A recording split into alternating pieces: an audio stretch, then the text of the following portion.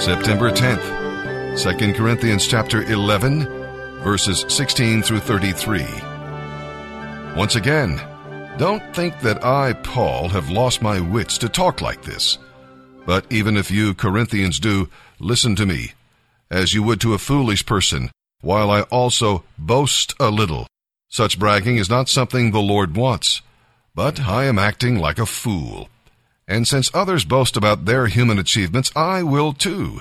After all, you who think you are so wise, enjoy listening to fools.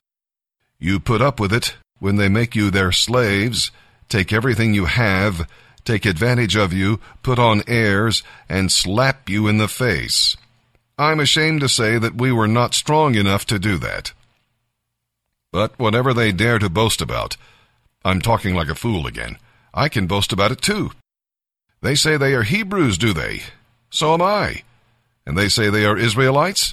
So am I. And they are descendants of Abraham? So am I.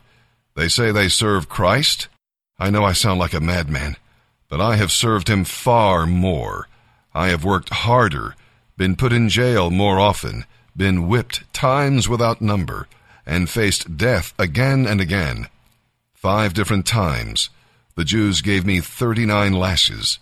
3 times I was beaten with rods. Once I was stoned.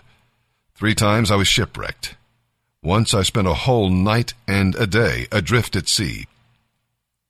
I have traveled many weary miles.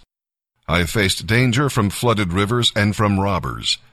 I have faced danger from my own people, the Jews, as well as from the Gentiles.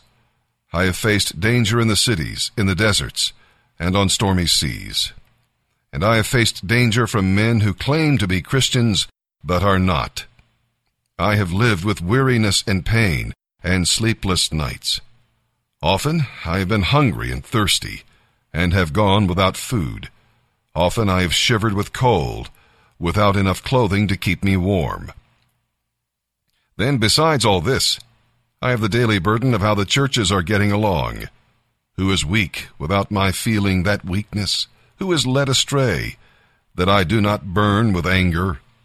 If I must boast, I would rather boast about the things that show how weak I am. God, the Father of our Lord Jesus, who is to be praised forever, knows I tell the truth. When I was in Damascus, the governor under King Aretas kept guards at the city gates to catch me. But I was lowered in a basket through a window in the city wall, and that's how I got away. Time is short. What is your life? It's even a vapor that appeareth for a little time and then vanisheth away. If someone had told me when I was 20 years old that life was very short and would pass just like that, I wouldn't have believed it. And if I tell you that, you don't believe it either. I cannot get young people to understand how brief life is, how quickly it passes.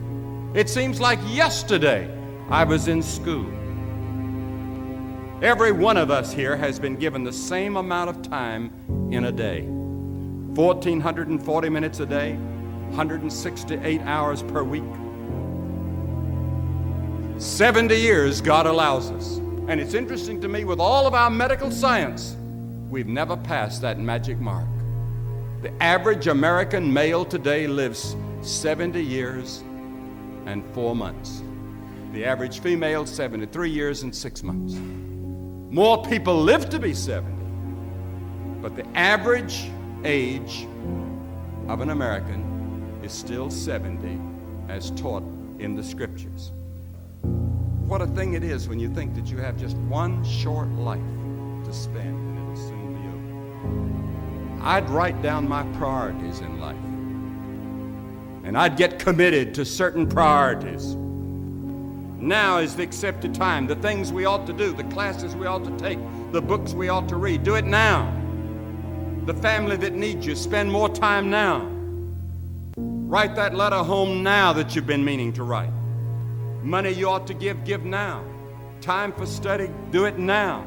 People you ought to witness to, do it now. Every time the clock ticks, it seems to say now, today. if you will hear his voice. There may not be a tomorrow for you and for me, because there's a warning to time. Time is running out for all of us. Time is too short for indecision and vacillation. Do not halt between two opinions. Fools say that time is long. Every morning we have 86,400 seconds to spend and to invest.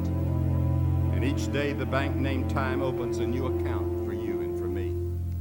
It allows no balances and no overdrafts. If you fail to use the day's deposits, the loss is yours. The Bible says, redeem the time, because the days are evil, and the days in which we're living are very evil. If there was ever a time for the gospel that can transform the human heart, it's now. Jesus said, as long as it is day, we must do the work of him that sent us. The night is coming when no man can work. The night is going to come in your life. Yet there was a serenity about the work of the Lord Jesus. It's the quality of life, not the length. Jesus only had 33 years, and it ended on the cross. To the world, he was a failure at that moment. Yet at the end of his life, he said, I finished the work that thou gavest me to do. It doesn't matter whether you live another year or 2 years or 5 years. Will your work be finished? Is there a quality to it? Is there a dedication to it? Suppose all of our members tithe their time to witness for Christ as we tithe our income for the church. Fill your heart with the Word of God. I've found that those who know the Scriptures are the ones that have the power today. But we need men and women who walk with God. And if you do that, you too can finish the work that God gave you to do, and help us to realize the brevity and the urgency of time.